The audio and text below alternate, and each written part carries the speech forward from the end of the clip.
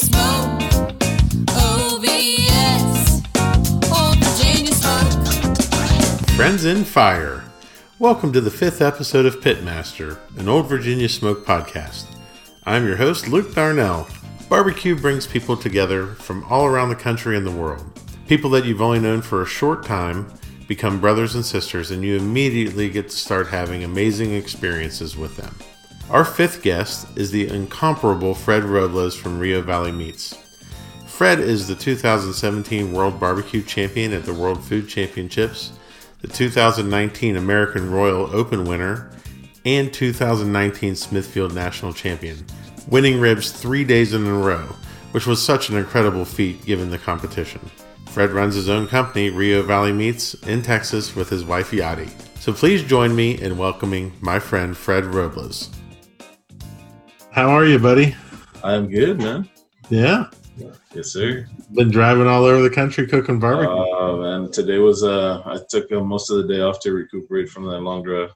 Well, one of my favorite cooking experiences ever was with you. Yeah. When we cooked at the Smithfield Guinea Pig in Virginia, and we had Tuffy's Double Jambo, and we had that was amazing, man. That was bucket list stuff right there. We had it on the line between our two cook sites. And yeah. You cooked on one side, I cooked on the other, and we just had a blast. It was great, man. Had a great time that weekend. Yeah, I bet you did. You won. Yeah, that was icing on the cake, man. Everything else was, that whole weekend was fun. It's one of the things that's amazing about barbecue is I consider myself super blessed because in the short amount of time that you and I have known each other, we've done some pretty incredible things together. Pretty awesome stuff, man. Yeah, I mean, I got to help you a little bit last year at the Invitational, and we've cooked a class together. I mean, we've done a lot of stuff together in a short amount. Yeah, absolutely. We're about driving time. We're about 35 hours apart. Probably, yeah. Yeah. And I'm still pretty confident that there hasn't been two men who have been as good looking as us that's cooked a class together. Oh, it's just a lot of barbecue sexy, buddy. It's a ton. So one of the things that I've learned cooking next to you and then being with you in the trailer is that you are one of the most confident pit masters that I've ever been around. Where does that confidence come from? I've been doing this for a little while already, and to me, I don't know if it's confidence that you're seeing or what it is, but I kind of just don't let things bother me a whole lot. When things go wrong, I mean, it doesn't sway me. It's so much. It's more of, okay, what am I going to do to fix it than sit there and kind of just dwell on it. I think if I sit there and dwell on it, it's going to be more of like, okay, well, I'm losing time. I'm not doing anything to fix it. Yeah. So to me, the confidence part comes in the ability knowing I'm prepared for this. In my mindset, just to get to a contest, my mindset's already I'm there to win. I'm not there to, as ugly as that sounds or as cocky as that sounds, I'm there to win. I'm not there to do anything else. So I think my abilities speak for themselves. We've had some success in different areas that we've been to, and so the confidence carries there, I guess. Yeah. It's one of the things that I find interesting about cooking barbecue is that sometimes things don't go right, and that helps you further down the road. Do you have a competition fail that's a favorite of yours that really helped you learn something and really pushed you further on in cooking? Like you said, there's a lot of times things don't go right. I feel like competitions are about fixing more stuff that goes wrong than things that go right. Yeah. And I think that separates, the guys who do well and the guys who don't. Yeah. I've had many competition fails, you name it, man, from missing turn-in, and I'm going to blame that on being that I was sick. From missing a turn-in to dropping a brisket on the ground at San Antonio Rodeo, arguably one of the biggest cook-offs in Texas. I literally dropped my brisket on the ground. I was taking it to wrap, and it just fell out of my spatula. I tried to save it by by catching it with my foot. Didn't work. So needless to say, that one didn't score very well. It was a little gritty, had some asphalt on it. I mean, competition fails as far as I always try to see the positive in everything that I do. if I look at failures, it's just gonna, bring me down. I always try to say, okay, well, this happened. What can I do to make it better next time, or not let it happen again? There's been a lot of things kind of that we look at it, and as usually my drives are long, so the drive back home, that's kind of what's going through my head. Like, okay, well, this happened. What are we going to do to fix it? What are we going to do to make it better next time? Yeah. What do you think has been the most surprising thing to come out of competition barbecue for you? Going into competition barbecue, I wasn't so much. It was more of getting together with my brother-in-laws and seeing who's got the best barbecue between us. Mm-hmm. I really didn't expect all the friendships, the camaraderie. That was a whole aspect that kind of made me fall in love with it even more. I got into competition barbecue really just to kind of promote our meat shop, our butcher shop. We cooked a bunch of meats, handed out flyers, handed out samples and stuff at a local comp here, and that's kind of why we got into it. We ended up hitting a 5th place chicken at that contest, our very first contest out, and it was about 150 teams. Just hearing your name called to the stage was pretty incredible. But it was, I guess, the friendships that came from it was probably the most special thing that has come out of competition barbecue that I really wasn't expecting. I wasn't expecting. I'm not your social butterfly going around talking to people and this and that, but I'm glad I did get into it because I've met great people like you, and I can say literally that I have friends all over the United States, all over the world for that matter. I mean, yeah, there's a lot of people that that follow me and I follow, and we talk, and I can pick up a phone and call you in Maryland or I mean in where you at, Virginia, Virginia, Maryland. It's all outside of Texas. They're all the same, man. West Virginia. Oh God. I remember that conversation we had one time with. That's a whole nother show. It sure is. There is no Western Virginia. Yeah, where's West Virginia? Where's Western Virginia? You cook a lot in IBCA, and it's if I'm not mistaken, it's a growing organization. What advice would you give to a young cook that's about to enter the real world of competition barbecue? First of all, don't be intimidated. Don't be intimidated by, the fancy pits you're going to see, the fancy rigs, all the money that people throw at the sport. You can win with a trash can or a drum or a pit from Walmart or a Weber kettle. I mean, there's no rhyme or reason to the things we do. If your barbecue's good, it's good. It's going to score. It's going to do well. So that'd be one of the things that I'd tell them is don't be intimidated. I think another thing is don't overthink things. We tend to, in this world of information that we live in, social media and YouTube and videos here and videos there, it's really easy to get overloaded with info. And this guy's doing it that way, and another guy does it a different way. And at the end of the day, we're stuck between, okay, well, which way do I do it? Do it the way you know how to do it, and then work from there. It's a learning process. It doesn't come overnight. Backyard barbecue and competition barbecue are two totally different animals. Mm-hmm. What you and your family consider great food might not be that great. Your friends are always going to tell you it's great. Why? Because you're giving it to them for free. Try selling barbecue, then you'll really find out if what people think. So yeah, it's just don't overthink it. Keep it simple, man. There's middle of the road barbecue. I've always told young up and comers, middle of the road barbecue is where you want to be. You don't want to stand out too much. You don't want to offend too many people with different flavors or weird flavors or anything like that. So keep it simple. That'll take you a long way. Yeah, that's great advice. Let's switch gears here a little bit into, you mentioned all the fancy rigs and all the different kind of pits that you see out there. What's one of the best investments you've made into competition barbecue? Best investments that I've made in competition barbecue. When I started with an offset an offset smoker that me and one of my employees built. He knows how to weld a little bit, and we just kind of slapped a couple pieces of metal together and we started cooking on that. Pop-up tent, one table, keep it minimal, and it was rough. It was rough to the sense. I mean, our summers are brutally hot down here, so cooking in the summer was not a whole lot of fun. No restroom, no AC, no running water.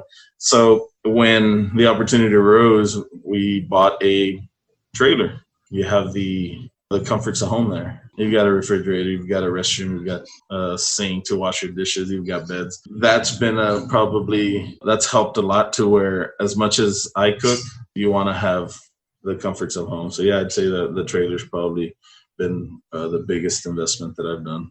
Yeah, I'd have to agree. We cooked in a contest where it was like 32 degrees, and we turned the bottom of a Weber Smoky Mountain into a fire pit, so we could just And there's nothing wrong with that. It's almost fun sometimes to go back and do that, right? Sometimes when the weather's nice, but not when it's when the rain's blowing sideways and you're having to hold on to your canopy with dear life so it doesn't fly away. Yeah. But yeah, the trailer definitely helps. Well, do you have a purchase of $100 or less that has really positively impacted your competition barbecue life? You know, I wasn't a believer in many gadgets or electronics or anything like that. And I still, for the most part, are not. To me, probably the biggest thing that I use, and it's just a reference tool, would probably be like a chef alarm, which is a leave-in probe. And I call it a chef alarm. That's the ThermoWorks brand, I guess. But there's Mavericks, there's Dots, there's all kinds of brands out there that probably do the same thing. So those guys run about $50, $55, somewhere around there. And, you can leave it in the meat. It's got a wire that sticks out onto a little screen. You can set different alarms like your high temperature, your low temperature, your time. You can monitor your internal temperature of meat that way.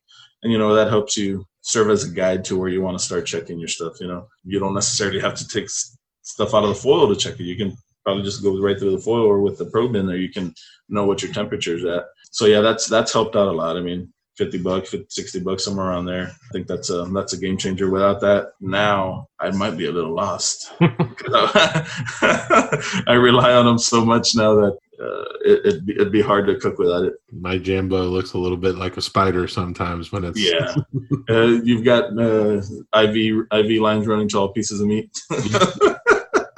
People walk by and stare at it, and they're like, "What's that?" Yeah. I'm like, don't even worry about it. Are you a single color guy, or you have like different colors for different meats? I have different colors for different meats. Yeah. And they're pretty consistent from contest to contest. I'm pretty steadfast that the blue one has to go in the brisket.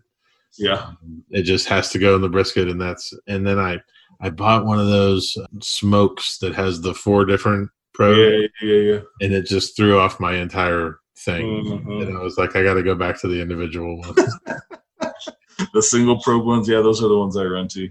Yeah. They're just essential now to my life. Yeah, I mean that's kind of the way I'm at too with those guys. You put it in the brisket, you put it in the pork butt or whatever else, and then you just you don't have to babysit it as much as you would. But I think it's also important while we're talking about this. This isn't a show where we really get into too much cooking stuff like this, but when you do use those types of things like chef alarms, it's important I think one of the most important things to remember is that you have to probe that piece of meat in the same place. You have to be consistent. If you're going to poke it in the flat one day and then in the point another day, well, obviously it's going to give you different readings because one cooks faster than the other or what have you. Do it the same place every time, and that way you know exactly the way that piece of meat is cooking every time. Yeah. And you'll be a little more consistent that way. That's so important. Consistency is important. It's everything. So who has impacted your life the most in competition barbecue? There's several people. Of course, when I started, it was 100% IBCA. I never did venture out to do a KCBS until the year I autoed into the Jack, winning 7 contests here in Texas. I didn't know what the heck to expect at the Jack. All I knew that everybody would talk about the Jack. And I said, okay, well, I better learn or at least do one before the Jack to see what the heck to expect. But I guess in getting into competition barbecue, I've got a good friend of mine, Hector Villanueva, Killer V with the V, barbecue down here from South Texas, that him and his brother and his brother-in-law are a team, and just kind of getting into it, they kind of took me under their wing, mentored me. More than anything, they were just good friends to me. And we could bounce ideas off each other. Hey, I'm trying this, or hey, I'm trying that. And for a while there, it seems like back in, 2014 or 2015, it was like he was GC, I was RGC, or I was GC. They were, because we were kind of running very similar stuff, and their schedule's a little harder because it's 3 of them. And to get their schedules to land on a cook-off date at the same time is tough. But I'd say them. Another gentleman by the name of Cruz Tijerina also helped out a lot. We I know we went to a couple classes together, and just like I said, just bouncing ideas off of each other, stuff that he's tried or they've tried that they're going to tell you it doesn't work. Like, don't even waste your time going there. Right. Outside of competition barbecue, one of the people who influenced me the most in barbecue was my dad, growing up, and he never did dwell into competition barbecue, but just, fire management, how to run a pit, make sure you got clean smoke, stuff like that still today is true. If you want to win in competition barbecue, you can't have dirty smoke. Right. You got to run a clean fire. You got to, make sure your pits are clean. Again, going back to consistency, start the same way every time. Clean out your pits, clean out your fireboxes. If you go from one contest to the next with a dirty pit, well, then now it's going to change. There's going to be some funky flavors in there, especially if it catches on fire with that grease or whatever. But, there's been a lot of people. There's been people who have influenced me without them even knowing. People that I've always, well, I won't say always, but when I got into the competition barbecue that I would see on YouTube or on TV. Ernest Cervantes is one of those guys. I remember seeing him on Pitmasters. Now he's like a brother to me, which is pretty cool. But him being Hispanic like myself and doing what he was doing, it was really cool to watch, his success and everything he does. And he's just a cool dude, Yeah. You know him pretty well. And then guys like Tuffy and Darren who've been killing it out there forever.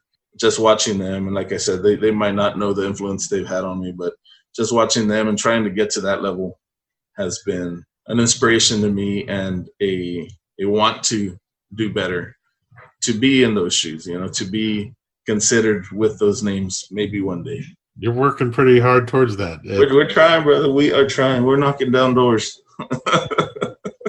And I mean, I just got chills just thinking about it. I think I know the answer to this question, but what was the biggest turning point in your life as a pitmaster? I think there's been, I guess you're asking the biggest. I mean, you can mention a couple for sure. Well, there's a couple, man. There's, of course, you think of the big ones, and they're great, right? You think of, winning World Food. You think of winning the American Royal, which we won last year. You think of winning the Smithfield Invitational, which we won last year. I guess last year was a pretty good year, huh? Yeah. Another one is, winning Team of the Year in IBCA, winning Team of the Year in the Texas and all Texas sanctioning bodies. Put together, winning Team of the Year there 2 years in a row was pretty special. One of the ones that sticks out, and he doesn't do them anymore, but my oldest son used to do Kids Q. Oh. So there's a competition down here about 15 miles from where I live. One of the biggest contests in Texas called Smoking on the Rio. So in 2015, I won Smoking on the Rio. I granded it that day.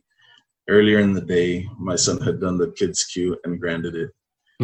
So he granded the Kids Q. I granded the overall.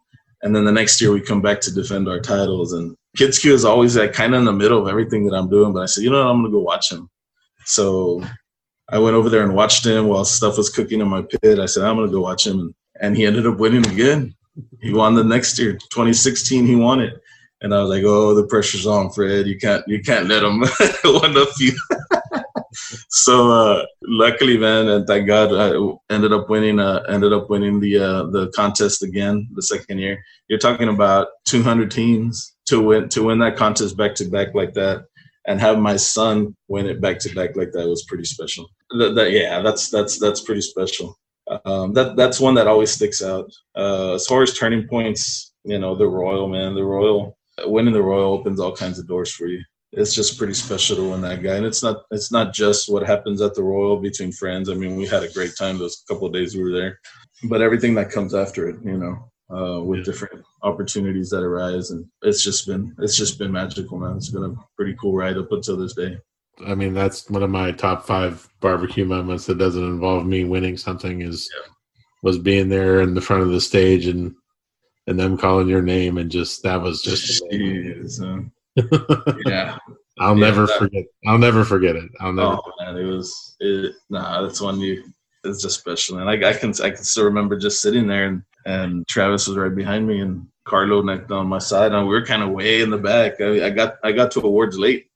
We were way in the back, and then just Roddy, a good friend of mine, was, I don't know, about 100 yards away from me, sitting with his family. And I don't know how, but after they said Rio Valley Mead is grand champion, he was one of the first ones there. I wish I could have seen him run, but him and, everybody just, giving hugs and crying. And I was crying. I was bawling like a baby, man. So I was wearing my glasses, but I was bawling like a baby. And it was one of the coolest things I've ever seen was all of the Texas pitmasters stayed afterwards. So yeah, that's what I was gonna get to. Is a lot of the Texas guys just stuck around till everybody was gone. And I remember Yadi. Well, you helped me in the on the Saturday cook-off. So Sunday comes around, we end up winning the Open, and so my wife wasn't with me. My family was. I went solo last year to the contest, and my phone was dead, man. At awards, my phone was dead. I left it in the trailer charging, and it's one of those things that you kind of want, but you never expect, right? You never expect it's gonna happen that way. And so I'm coming down from awards, and I'm like, I need to call my wife. I need to call her. And so if you look at that picture closely, it's still out there somewhere. If you look at that picture where all the Texas is around me, I'm actually on the phone with everybody around me. Finally, somebody got a hold of my wife, and I'm telling her I just won the Royal. and she's like, I know. She was at church. There was a Sunday evening service back home, and she's like, I just walked out of church. It was pretty awesome, man. And just to have all those guys that are from Texas just show you that love, man. And not just Texas, man. Everybody else who was there, is pretty special, man. It was pretty cool. Yeah, absolutely. I know some of these about you, but I'm going to ask this question and sort of expecting an answer. But what habits and rituals and routines have you established for yourself during a competition? You're a pretty superstitious guy. I wouldn't say that. No, I mean, there's certain things that I do every time. One of the things that I do all the time is I never clean my stuff at home. Like my trailer, I won't clean it at home. My pit, I won't clean it at home. I always get to a contest and do it at a contest. That's when I pull up to a contest, I unload my pit, and the first thing I'm doing is I'm cleaning my trailer on the inside. I'm sweeping, I'm mopping, I'm wiping counters down, I'm cleaning the restroom. So I've got all kinds of cleaners in there. Do you think that puts you into a mode? Does that help you get into the mindset? Well, that just helps me feel better about my environment. That just I feel comfortable because I've got a candle on that smells great. It just gets you into a certain mindset, I guess, as opposed to being in a dirty trailer all day and it just clutter everywhere, and it would just drive me nuts. Yeah. So I do that. That's one of the first things I do. Most of the time I'll take meats trimmed. A lot of the times I don't. Mm-hmm. It just depends on how late I'm running or what I had to do during the week. But like chicken and pork, I'll always take trimmed. I don't want to be doing that. But ribs and brisket, I don't mind trimming on site. So my brisket trimming music. I guess that's a ritual. That's a ritual that I have. You know what it is, Luke. You can tell him. It's all right. It's all right. Now the world's gonna know. Is it John Mayer? Yeah. My body is a wonderland. Yeah, this brisket is a wonderland. We need to change the words on that one. That would be great if he would actually record that. That would be right. Cool. Yeah, that would be cool. We need to get a hold of John Mayer. If you don't clean anything at home, what does your competition planning look like? The week of a competition. Do you have an organizational chart? Do you have a list of things you do every day? I say yes, but most of the time it doesn't happen that way. To me, sourcing meat, I'll look through what I have at the shop. If I think it's good competition quality that's going to help me win, I'll grab it from there. If not, I'm outsourcing meat wherever I can get it. Mm-hmm. Whether it be grocery stores or wherever I can get my hands on it, I'll go get it. Whatever gives me the best opportunity to win. My briskets come from Midland Meat Company, so those are shipped to me. But other than that, now we're using Tyson Chairman's Reserve pork, so those get shipped to me. Chickens I usually grab at the local grocery store, and then I'm looking for stuff. Your napkins, syrups, butter. The same stuff everybody else uses.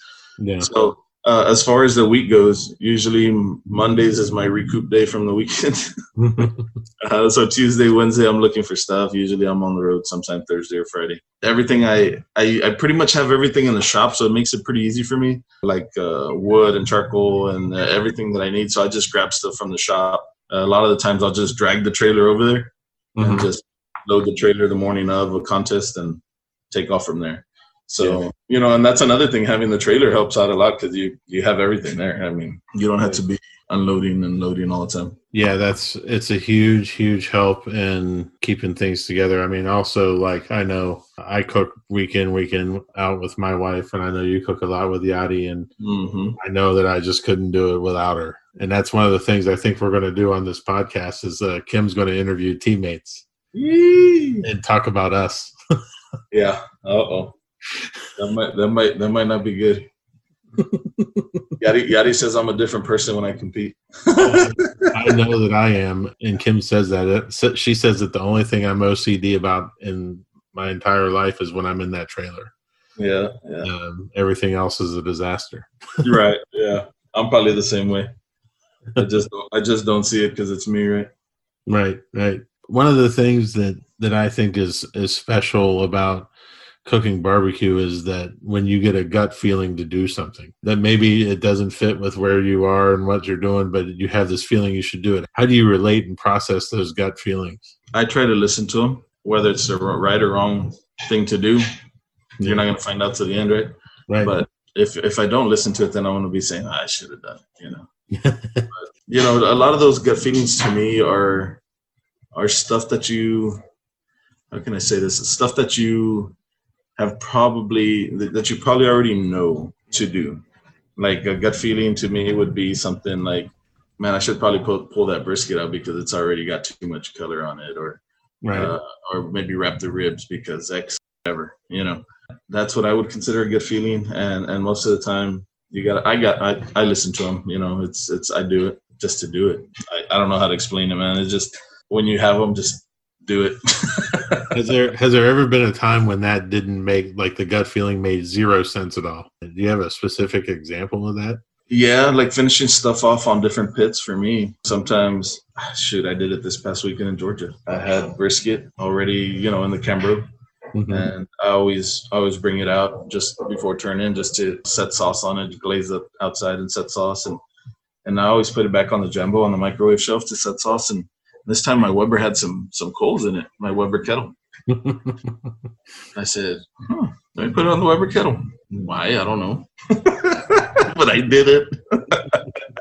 I figured I'm in Georgia. Maybe they like grill over here. So I did it. I think we ended up second on our table, and the scoring was a little off that weekend. So I wouldn't blame it on that. But second on our table, I'll take it. I don't know what place we ended up, but the brisket was good. It had that drummy flavor, I guess, Yeah, that grill flavor. Yeah. So it was good. That's why I love barbecue. It's like, wow, this doesn't make sense, but I think it might make sense today, and that kind of stuff, it's a swing, and it's either going to hit or miss, And that's kind of the way I felt this past weekend. I was like, okay, I'm going to swing for the fences. Let's see what happens. Yeah. Well, I have a series here of rapid fire questions to get us to finish this up here. What do you see about barbecue on social media that upsets or bothers you? Oh man, just the negativity, buddy. Yeah. Negativity with sanctioning bodies, with scoring systems, with you name it. People are, I don't know if it's just the lack of them not getting the results they want, or the lack of, it seems like everybody behind a keyboard is braver than when you get them in front of you in person. Nobody says anything. You can ask them a million questions or call me and explain to me what's going on. They never will, but get them behind a keyboard and they're Mr. Know-it-alls. Yeah. So, and that's not, it's hurting our sport more than anything, Absolutely. All the negativity and people don't want to be around that. I don't want to be around it. So yeah, that's one of the biggest things that I think is. I wholeheartedly agree. What is one of your favorite pre, during, or post-competition meals? Pre, I don't really have one. Whatever. When I'm on the road, whatever. During, I really don't eat during the comp. Just whatever I taste. But after, usually when I'm here in Texas we have Dairy Queens. I don't know if you guys have Dairy Queens over there. Yeah, man. Yeah. Okay. So Dairy Queen goes hard after a contest. So wherever we're driving and we stop, my wife just chimed in and said Mod's Pizza. Mod's Pizza goes pretty hard too. Yeah. Pizza or Dairy Queen tacos, man, for me, and a tropical blizzard to go. Tropical blizzard. I was going to ask you, what's your favorite blizzard, man? I'm the cookie guy. I'm a tropical guy. It's not even on the menu anymore. They used to have it on their menu, but some places won't make it for you. It's tropical blizzard has bananas, it has coconut, it has pecans, and I don't know what else in there, but it's pretty good. I remember that it's been a long time since I've had a tropical because I'm a cookie dough guy. I mean, is that right? Yeah. Yeah. I love tropical, man. That's my go-to right there. Yeah. What is your favorite present that you'd like to give to people? My favorite present that I like to give to people is my smile. It's the gift that keeps on giving, Fred. Keeps on giving, buddy. It's the gift that keeps on giving. Call me cheap, but what do you think are the biggest misconceptions about you? Not sure, man. My wife says that I always look like I'm mad. She says I always look like I'm mad, so I might not be approachable. But I mean, you know me. I'm the most approachable guy ever. I'm just a big old teddy bear, man. If you could have a gigantic billboard anywhere with anything on it that millions or billions of people would see, what would it say? Man, one of my favorite quotes from one of my buddies, Clint Swindoll, here in Texas. His on every post he always posts good food, good friends, good food, good life. And that to me just makes sense, man. You have good friends surrounded by good food, you're living a good life. So that would be pretty cool. Wow, that's great, man. That is fantastic. Well, Fred, I want to thank you very much for taking the time to be on here. And can you tell people where to find you online? And if you want to give a shout out to your sponsors, that'd be great too. Yeah, online you can find me, Fred Robles, on Facebook, or Rio Valley Meat BBQ. Rio_Valley_Meat_BBQ on Instagram. You can follow us there. Shout out to my sponsors, Midland Meat Company. Some of the best beef you can buy on the planet, man. They're just a great family-run operation that have took me under their wing, and I really appreciate them for that. Tyson Foods is another great partner of ours, providing a great pork. Tyson has everything. They got pork, chicken, and beef, man. Chairman's Reserve line is top of the line stuff. If you guys haven't tried it, it's really, really good stuff. Traeger Grills. Traeger's been good to me. That's a great organization, great company, great products. I love them. I use them in competition all the time, and I carry one with me. As a matter of fact, I had one tip over in my trailer. Oh no. Yeah. That's another story. It tipped over, but I picked it right back up. My food shelf is gone. It's pretty dinged up, but it worked. That's all that matters. I still ran it. It cooked. Traeger Grills, Western Wood barbecue products. We use their pecan logs and everything that we do. So Western Wood's a good another partner of ours. Big Papa Smokers, of course, Cooking for Kids. That's a great program. If you guys don't know about that program, Luke, you're on it. Yep. Cooking for Kids. Our charity down here in the Rio Grande Valley has benefited immensely from this program. And it just feels good, man. It just feels good to give back, even if it's not our money, but we've earned it through our barbecue ventures. And to use barbecue as a stepping stone to enrich people's lives like that is just great. So Big Papa Smokers, hats off to them for doing what they do for the kids. Who else am I missing? I don't know. If I'm missing you, I'm sorry. I forgot. All right, Fred. Well, thank you very much for spending some time with me, and I look forward to seeing you again. Are you going out to the KCBS World Championship thing? That is the plan, buddy. If you're going to be there, I will be there. Yeah, for sure. Absolutely. Yeah, we'll be there in November, so God willing, it still happens. Hopefully. It doesn't get canceled like everything else has. We'd be at the Royal right now. Well, next week, I guess. Next week, I know. I'm trying not to think about it. It's such a great time. You get to be champion for another year. Hey, we need to do a whole new press release. You need a whole other. He retains his crown.